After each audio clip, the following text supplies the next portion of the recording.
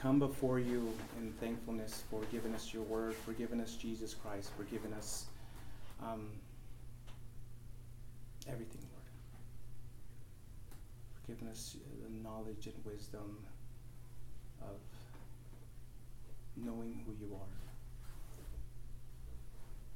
Lord, we humbly come before you now and ask you that you speak to us, Lord. Open our eyes, open our ears, and just open our hearts to receive your word right now. May we just again spend this time forgetting about the things that are outside these walls. And teach us, Lord. Teach us now. Fill this room with your Holy Spirit and fill us now, Lord. Show us what it means to be great, Lord, in your kingdom. What sacrificial service looks like, Lord. Thank you again for this time. Pray these things in Jesus' name. Amen. So as I was preparing my study again, I was looking around the world and looking just what's been going on lately, just everywhere, and how hectic things have been for the past few weeks. And what I see a lot of is just a lot of self-centeredness. I mean, yes, there's a lot of anger, but a lot of this anger has to do with, I'm not satisfied. I'm not being fulfilled. I'm not happy. And our message this morning has to do with a little bit of that. It has to do actually with a lot about that. The other thing I wanted to mention is that also we live in a society where a person's rank, status, position define who they are and how successful they become. Those who desire to reach the pinnacle of what they've dedicated themselves to will often do whatever it takes to get them there. Whether it's in the local church, or whether it's in a large corporation, or even in politics, the drive to get to the top will often mean that someone will get run over. Inspirational quotes like the one from the late great coach Vince Lombardi. They often take quotes like this, where he said, "Leaders are made, they are not born. They are made by hard effort, which is the price which all of us must pay to achieve the goal that is worthwhile." Those kind of quotes, they're meant to be inspirational, but often they're distorted into something more nefarious. People take those quotes and say, well, I got to do whatever, I got to step on whoever I need to step on, I got to destroy whoever I need to destroy in order to get there, in order to become the greatest. And yes, that even happens in some churches. There's a lot of politicking, there's a lot of arguing, there's a lot of bickering going on in the background. And so, as a church, as a small church especially, we need to be aware that we need to be careful about that. We need to understand, and so that we don't fall into that same trap. I've been having discussions with my wife about, again, just lessons we've learned and what our heart is as we grow here at a Fresh Vision Church. But in our story this morning, the behind the scenes disputes among the disciples of who among them would be the greatest finally boiled over when two well-known disciples came to Jesus with a request. The way Jesus responds to them and to the rest of the disciples reveal that among those who God regards as the highest are those who are the lowest. What we'll come to discover in this morning's message is that as you are shaped and molded into the image of Christ, the only thing that begins to matter is making this life less about you and more about others. So if you have, again, your Bibles with you, please turn your Bibles to Mark chapter 10 and follow along as I read from beginning in verse 35. Mark chapter 10, and we'll be starting in verse 35.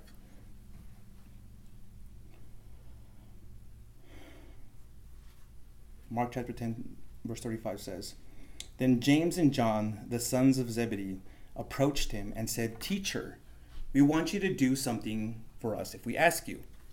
What do you want me to do for you? He asked them. And this is Jesus. They answered him, Allow us to sit at your right hand and at your left in your glory. But Jesus said to them, You do not know what you're asking. Are you able to drink the cup I drink, or be baptized with the baptism I am baptized with? We are able, they told him. Jesus said to them, You will drink the cup I drink, and you will be baptized with the baptism I am baptized with. But to sit at my right or at my left is not mine to give. Instead, it is for those those it has been prepared for. When the other 10 disciples heard this, they began to be indignant with James and John. Jesus called them over and said to them, You know that those who are regarded as rulers of the Gentiles dominate them, and their men of high positions exercise power over them. But it must not be like that among you. On the contrary, whoever wants to become great among you must be your servant, and whoever wants to be first among you must be a slave to all. For even the Son of Man did not come to be served, but to serve, and to give his life a ransom for many. Our passage this morning begins with James and John approaching Jesus and asking him to do something for them.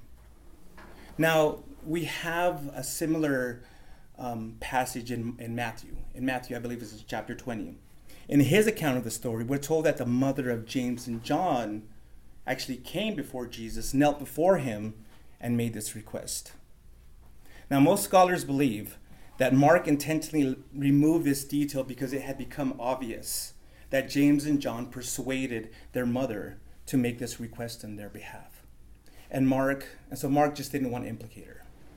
She was just used, and it's sad when kids do that to their parents, but she was just used as an instrument by James and James and John to speak for them, to make this request. So Jesus, that's why he didn't want to implicate her. So Jesus says, What do you want me to do for you? And this was Jesus' way of asking them to be specific without necessarily committing himself. And then in verse 37, it tells us that they were requesting the privileged places at Jesus' right and left hands in his coming kingdom. I believe this request is ultimately the result of something the disciples continually discussed among themselves. Back in chapter 9, verses 33 and 34, they talked about which one among them was the greatest. It appears now, rather than just talking about it, James and John wanted to ensure that it was going to be them. Now, again, New Testament scholars are divided on whether James and John were referring to an earthly kingdom that they wanted Jesus to establish upon his arrival in Jerusalem, or whether they were speaking about Jesus' eternal kingdom. In either case, they wanted Jesus to grant them those top two positions that held the highest honors. In those times, again, the person on the right was the right-hand person and would offer advice and give, share. Usually the leader, the king, or whoever it may be, would listen to the person on their right, whereas the person on the left would be doing most of the administrative stuff. So those were the two highest positions, and they wanted them really bad. You see, the common belief at that time, and it's still a common belief today, is that a person's identity is largely dependent on the positions they held in society that they were a part of. Their identity, that was who they identified as. That was a big part of who they were, whatever they were doing at that time, whether it was a shoemaker or whether it was a Pharisee or whether it was a king. That was a big part of their identity, the position they held. So, in anticipation, they began jockeying ahead of the other disciples for those coveted spots. It didn't, and the funny thing is, it didn't matter to them that Jesus had just told them in verse 34, you know what, guys, I'm going to go to Jerusalem and I'm going to be killed there. It just went past them. It went over their heads. And also, in verse 31, he said that in the age to come, the first would be last and the last would be first. Again, it went over their heads. They didn't understand what Jesus was talking about. What had become clear was that they still hadn't grasped the deeper truths Jesus was trying to teach them about the things that mattered most to God. You see, that spiritual light bulb still hadn't clicked on. Or if it was on, it wasn't burning at its brightest. It was still, they had Jesus and he was teaching things, and they were starting to see this world, starting to understand things a little bit more clearly. But that light bulb, that spiritual light bulb, hadn't clicked on yet. I think there are a lot of good Christians who come to God in prayer in a very similar way. For example, I found a funny prayer. Here's a funny prayer I read this week. I'm going to share it with you guys. It's called the Warrior's Prayer. It says, "Dear Lord, help me relax about insignificant details. Beginning tomorrow at 7:41 and 23 seconds in the morning, Eastern Standard Time. Help me to consider people's feelings, even if most of them are hypersensitive. Help me to take responsibility for the consequences of my actions, even though they're not usually my fault. Help me not to try to run everything, but if you need some help, please feel free to ask me. Help me to be more laid back, and help me to do it exactly right. Help me to take things more seriously, especially laughter, parties, and dancing. Give me the patience, right now. Help me not be a perfectionist." Did I spell that correctly? Help me to finish everything. Help me to keep my mind on one thing. Oh, look, a bird at a time. Help me to do what I can and trust me for the rest. And would you mind putting that in writing? Keep me open to others' ideas, misguided though they may be. Help me to follow established procedures. Hey, wait, this is wrong. Help me to slow down and not rush through what I do. Thank you, Lord. Amen. You may not necessarily pray like this, but many times our prayers are not far from sounding like this. Let me ask you, have you examined the requests you make to God? Do you only pray and worship in order to get something? Or do you pray and worship to praise God, to thank Him? Now, again, I'm not saying there's anything wrong with asking God for things. But again, what are the reasons? What are the intentions behind those prayers? It says in 1 Corinthians 10:24, "No one should seek his own good, but the good of another person." There are some who come to God as if he were a magic genie that they can summon to fulfill their desires by granting the wishes of their heart. They come to him with requests that sound more like demands rather than the petitions of the heart. Again, let me ask you, do you know the difference between a demand and a petition? You see, demands tend to focus on our own needs and wants, whereas petitions are humble requests that focus on the glory of God and the needs of our neighbor before our own. If you desire to mature, if you desire to grow in your faith, be mindful of how you approach God with those requests. Ask yourself, is this for myself so that I can brag, so that I can say, look, this is what the Lord, this is like me, look, this is what the Lord has blessed me with, and is, so you can brag to others about it? Or is this request being made so that God gets all the credit and so that others may glorify him when he does answer it? And many times, personally, again, I've prayed for things, and I've made that same mistake, just saying, yeah, look, God's answered my prayer, and look what I have now. I have this and I have that, and but there was never any. I never really gave him the credit for answering those prayers. Again, I wanted people to look at me rather than to look at God. And that's how we need to keep that in mind as we pray for things, as we come before God. Is this for myself, or is this, again, so that others may glorify him when he does answer it? So now let's look at Jesus' response to them. In verse 38, this is how Jesus responds. You don't know what you're asking. Are you able to drink the cup that I drink, or be baptized with the baptism I am baptized with? Jesus knew that James and John didn't understand all the implications of what they were requesting from him, or what they were requesting of him. You see, the only thing about the kingdom of God, you see that the only thing they were thinking about was the kingdom of God through a worldly perspective, through a perspective that was only beneficial to them. Jesus realized they had no idea what it would take to truly be great in that kingdom. So what does Jesus do? In order to bring out their faulty ideas, he asked them a question using two metaphors to help them understand that what he was about to experience, what he was about to go through, they too would have to undergo if they wished to become great in the kingdom of God. First, he asked them, are you able to drink the cup I drink?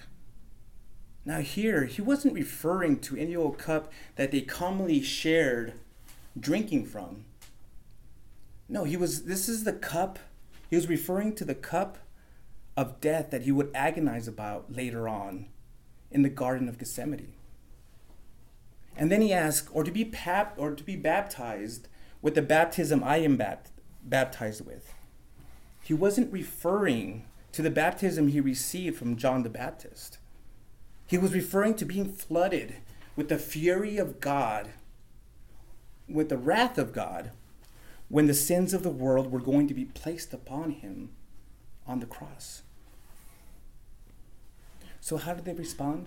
Did they get it? Did they understand what Jesus was saying here?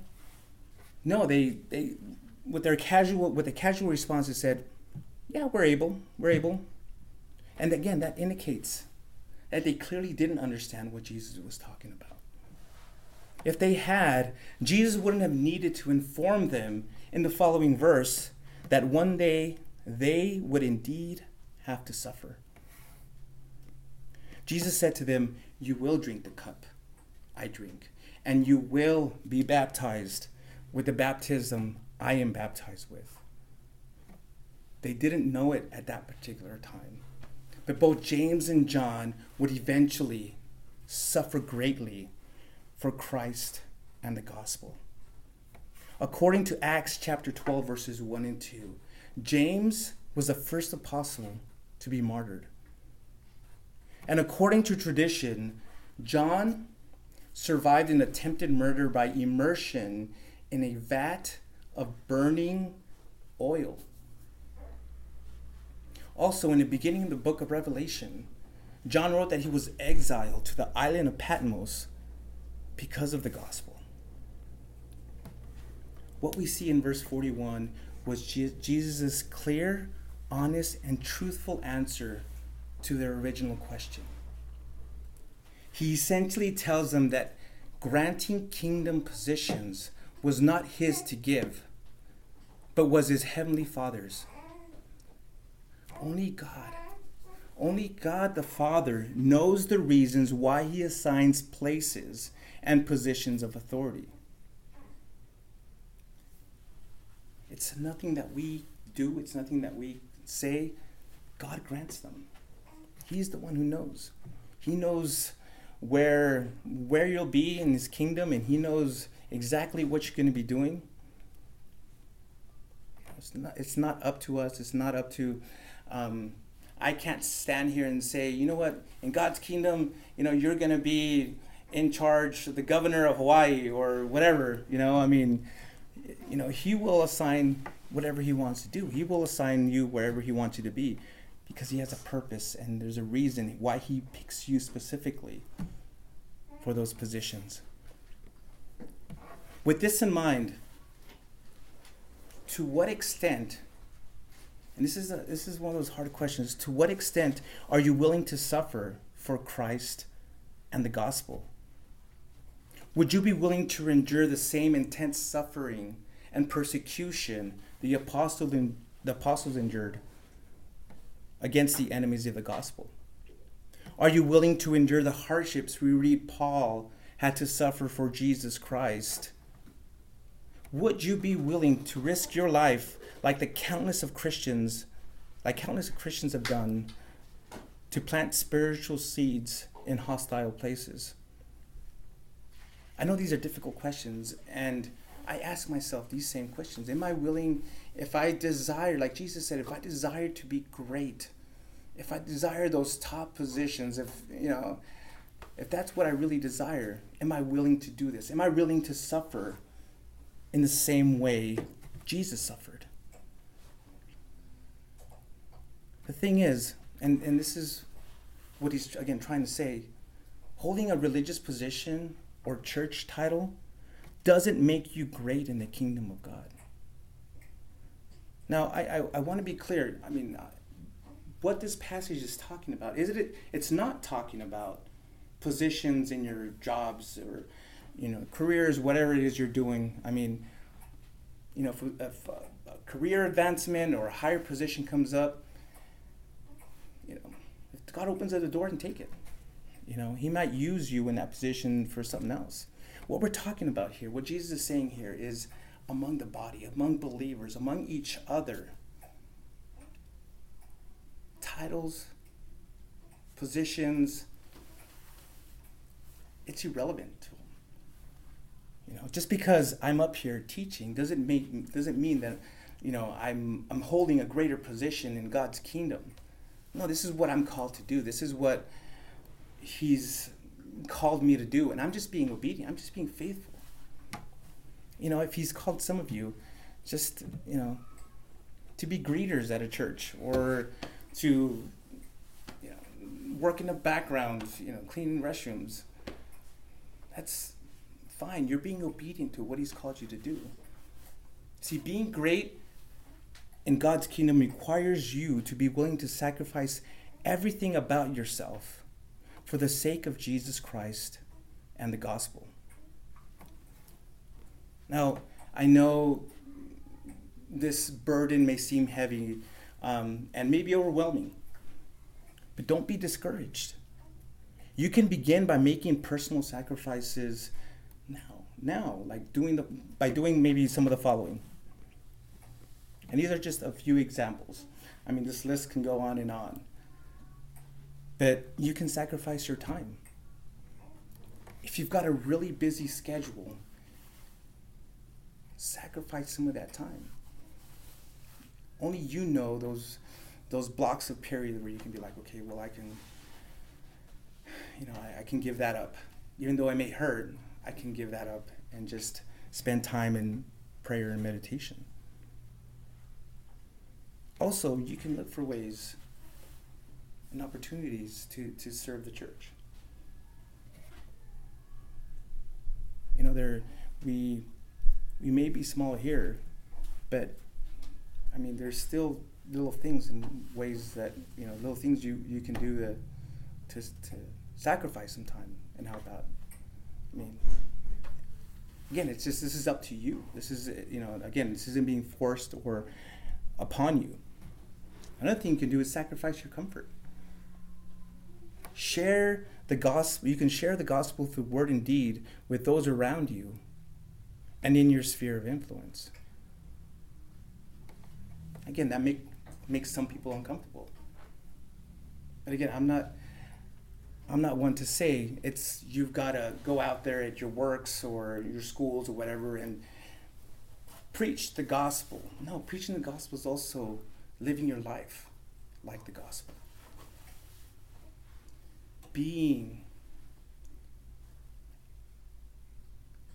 Acting right and making the right choices and decisions and not being part of the worldly crowd. And if people begin to ask you, why aren't you doing what everyone else is doing?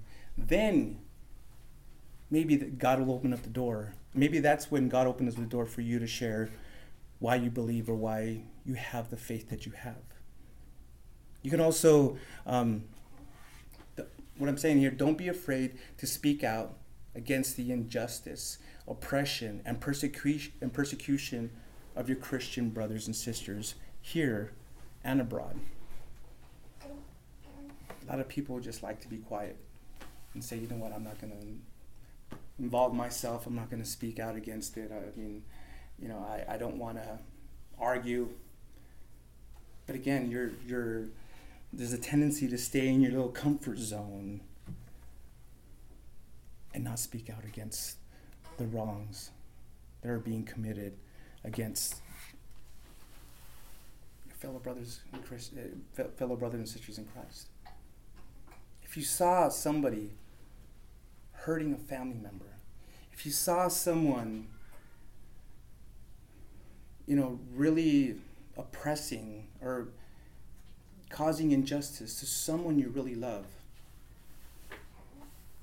would you say anything? Would you speak up? Would you stay quiet? We have so many brothers and sisters, not just again here in the United States, but just everywhere around the world, who are being oppressed, who are being enslaved, literally enslaved.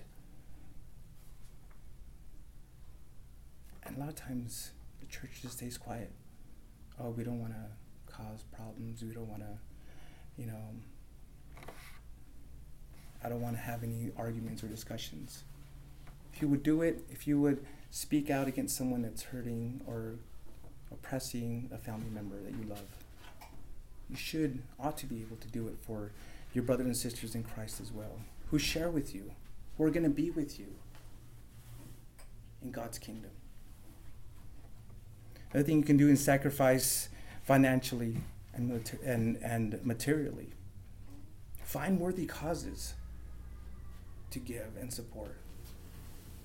I know I personally, two organizations that I support personally are Voice of the Martyrs. And I don't know if you ever heard of them, but this is an organization that passes out Bibles or gives Bibles to those areas and to those people that are in really hostile areas. They're a big group. I mean, if you want more information, just check out their website, Voice of the Martyrs. But I also support International Justice, I believe its ministry is called IJM, and they provide legal help to those who have been wronged in these third world countries. And what I mean by wronged is if they've been enslaved and are trying to find that freedom. Those who have been legal services, those who have been trafficked for crazy reasons, and those who have had property lands stolen by the government or by people who have been oppressing them. Now again, this is just what for me, those ones touch me the most. Human trafficking is a big one for me, and I really feel strongly that we need to speak out against that. But again, I don't want to stay silent. I don't want to, again, God may be calling you to support something else. Again, you can financially support these groups. Also, you can look for places and people, that all that junk you have that you just don't use anymore, whether it's a vacuum or a TV or a computer that's just sitting there and you're just like, oh, I'm saving it for, some special reason or as my backup or whatever, and it's been sitting there for 5-10 years or whatever, you can donate these things, to someone who needs it. Instead of just throwing them out or keeping them in storage, they may be an organization, again, a small local nonprofit group here in the city or in the area that may need, a vacuum, an iron, a computer, a TV. Don't hoard these things. Don't keep them all to yourself. I mean, again, you have new stuff. I mean, I recently got a new tablet. The old one I have, I told myself I was going to use it as a backup, but it's been sitting there now for since Christmas. So, again, I got to figure out what I'm going to do with that. And that's what I mean. There's things out there, share it. Give it away instead of throwing it away. But this is the thing. Keep in mind that it's always going to be easy to share things and to give things and to sacrifice certain things when it doesn't hurt. The point of sacrificially giving is to give until it hurts.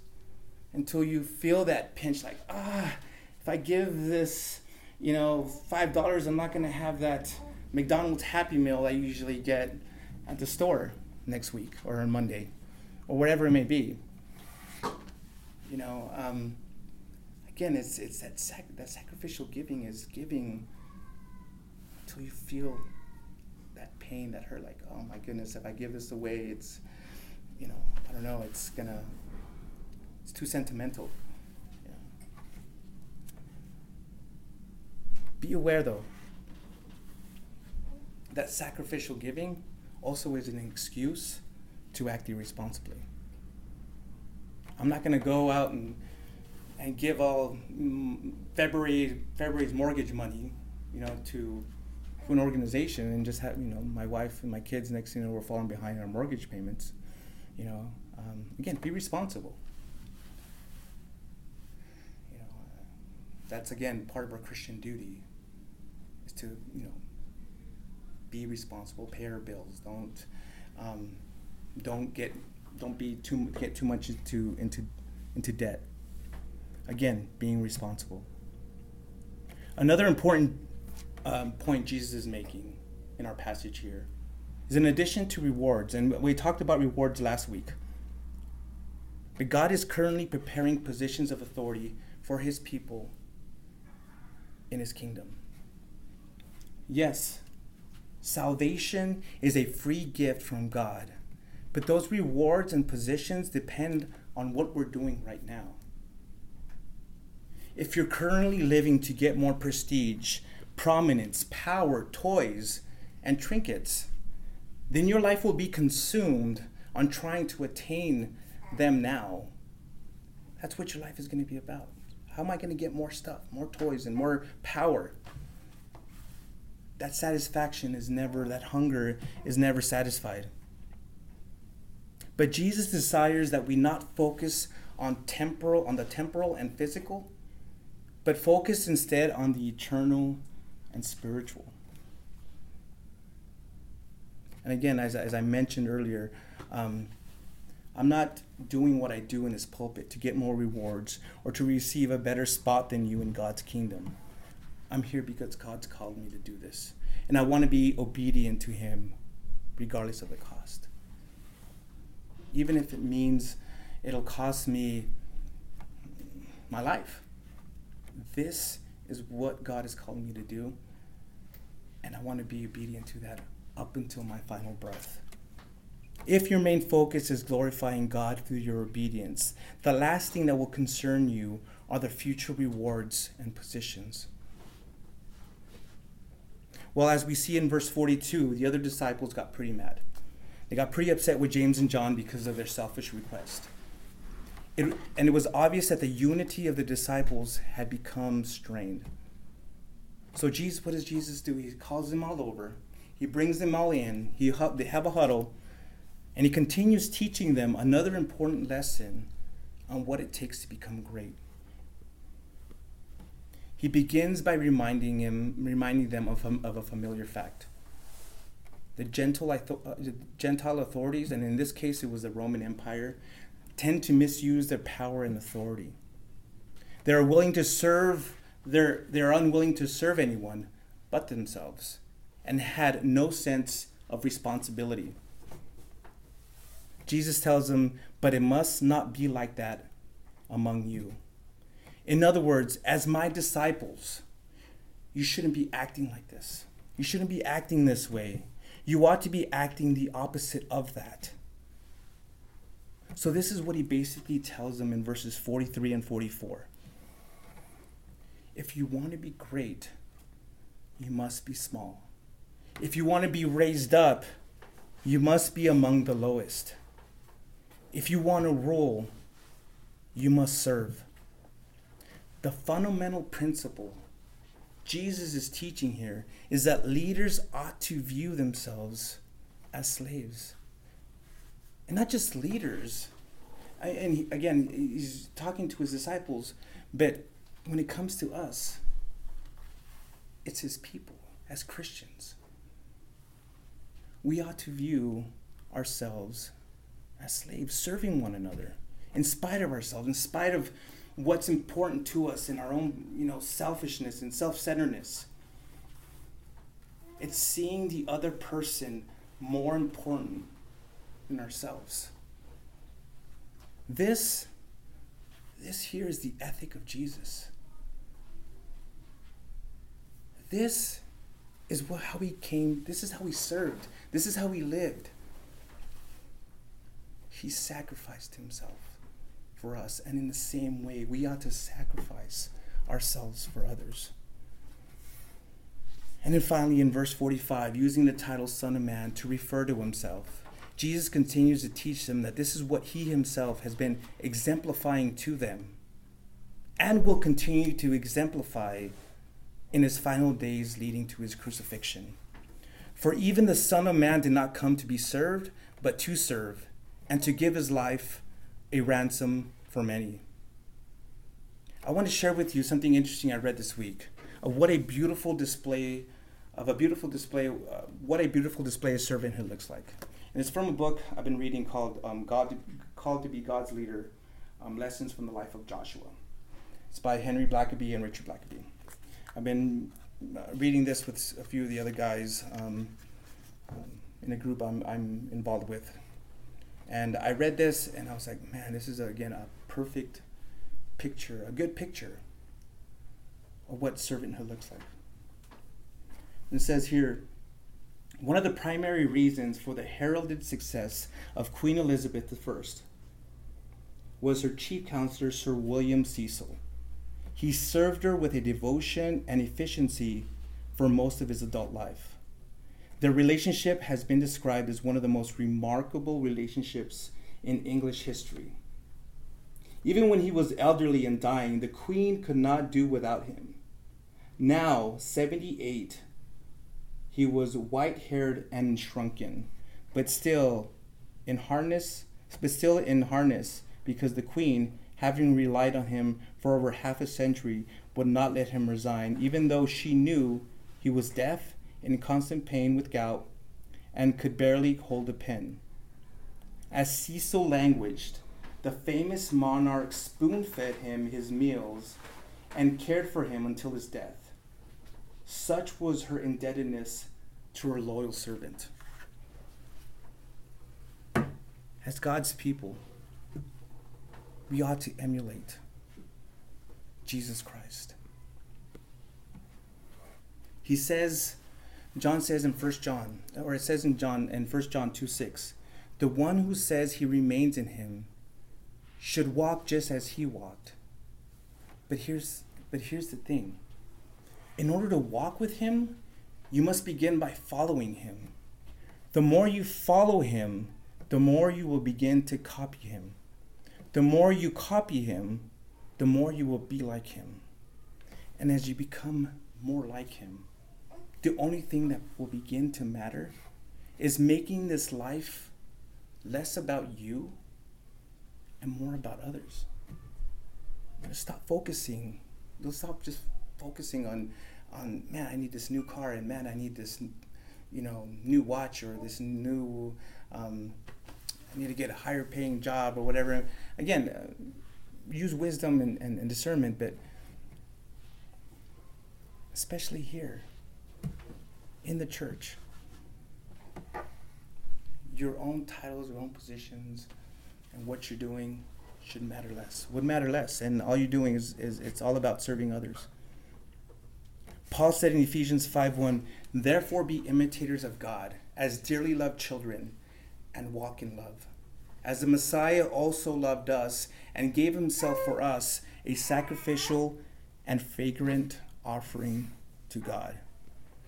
What Jesus wants us to understand as his followers, don't look to attain prestigious titles and important positions among each other. Instead, look for ways to lovingly and sacrificially serve one another. Even if what's being asked of you seems beneath you. There are far too many people in the church who would rather be seen and known as a VIP, as someone important, as someone, hey, look at me, I'm the pastor, I'm the assistant pastor, I'm the deacon, I'm the bishop, I'm the, whatever title, whatever position are out there. We'd rather be seen and known to have those positions than to be seen picking up trash, cleaning bathrooms, changing nursery diapers, working a food pantry, or even feeding the homeless.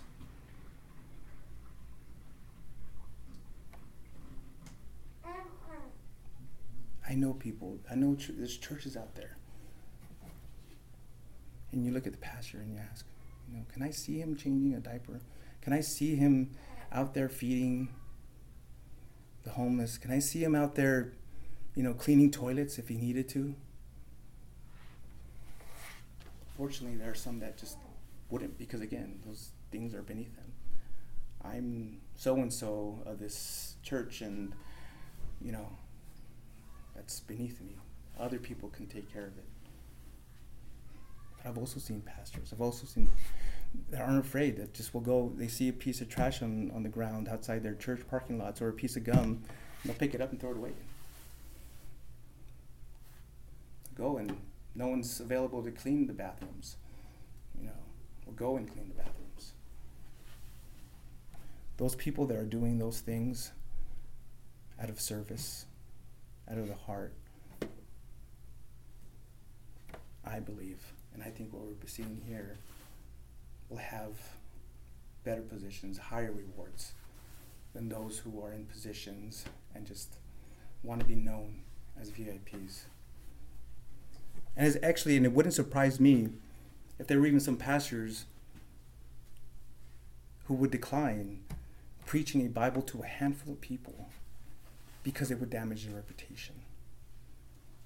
If I asked a pastor from a church that maybe had 1,000, 2,000, maybe even 300, 400 people in there, I said, hey, can you come and teach over here? And, an emergency came up. And I'd be like, I'm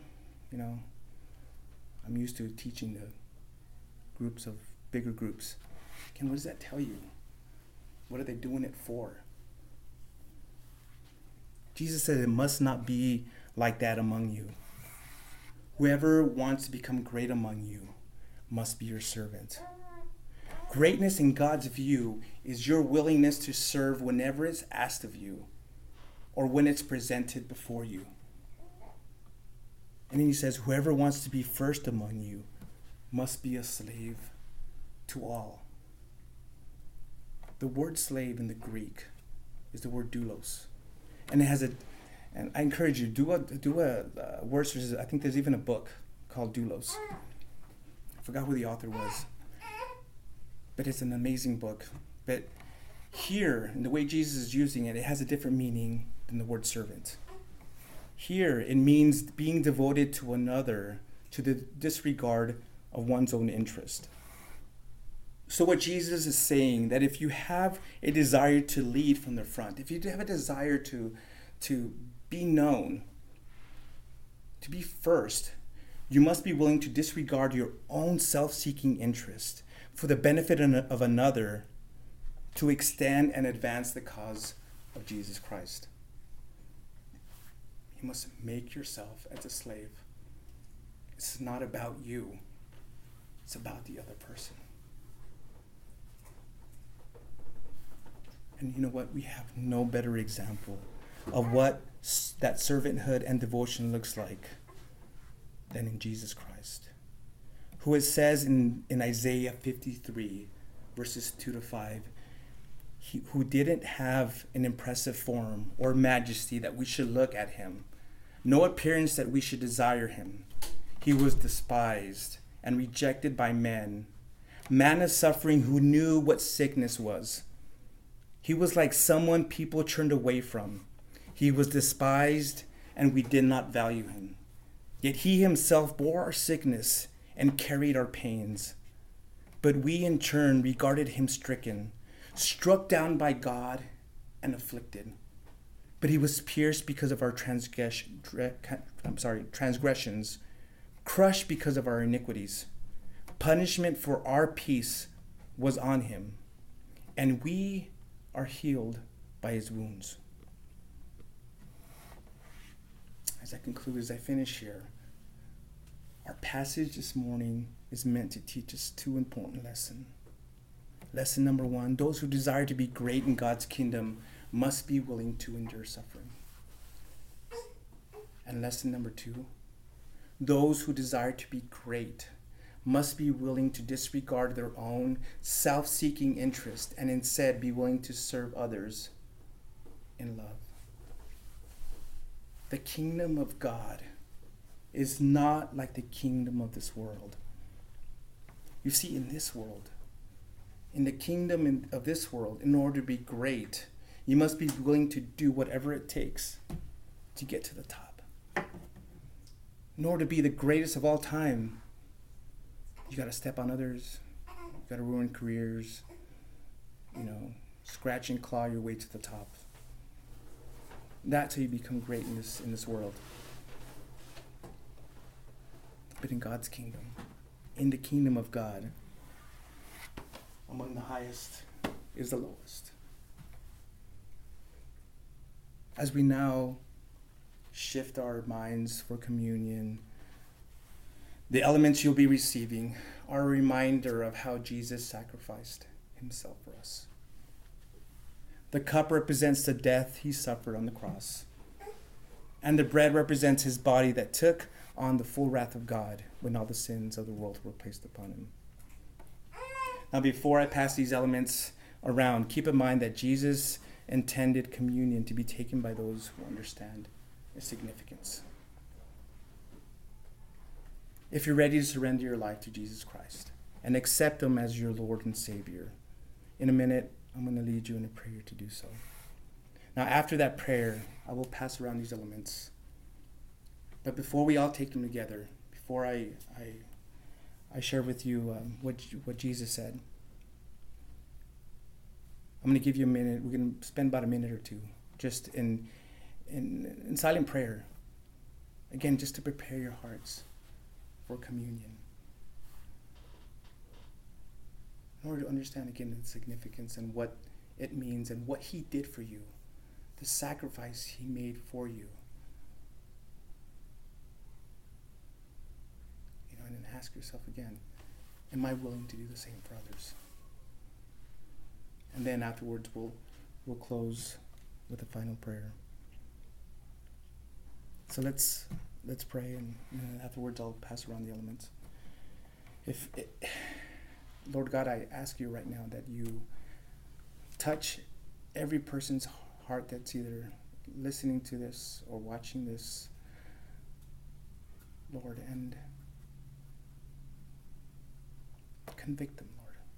Tell them, show them that they need you. Show them that without you, there are no answers. I mean, with you, they can have all the answers, Lord.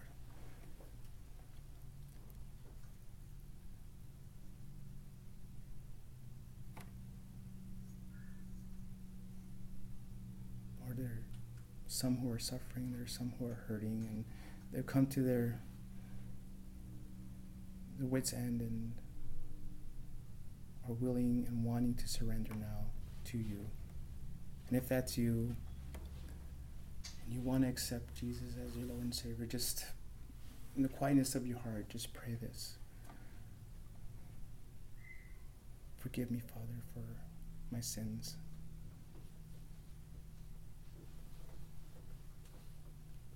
I believe Jesus Christ died on the cross for my sins. And I believe he took away all my sins on that cross.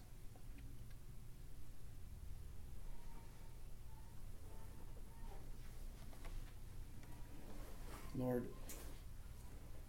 I accept that forgiveness, and I ask right now that you give me the strength to walk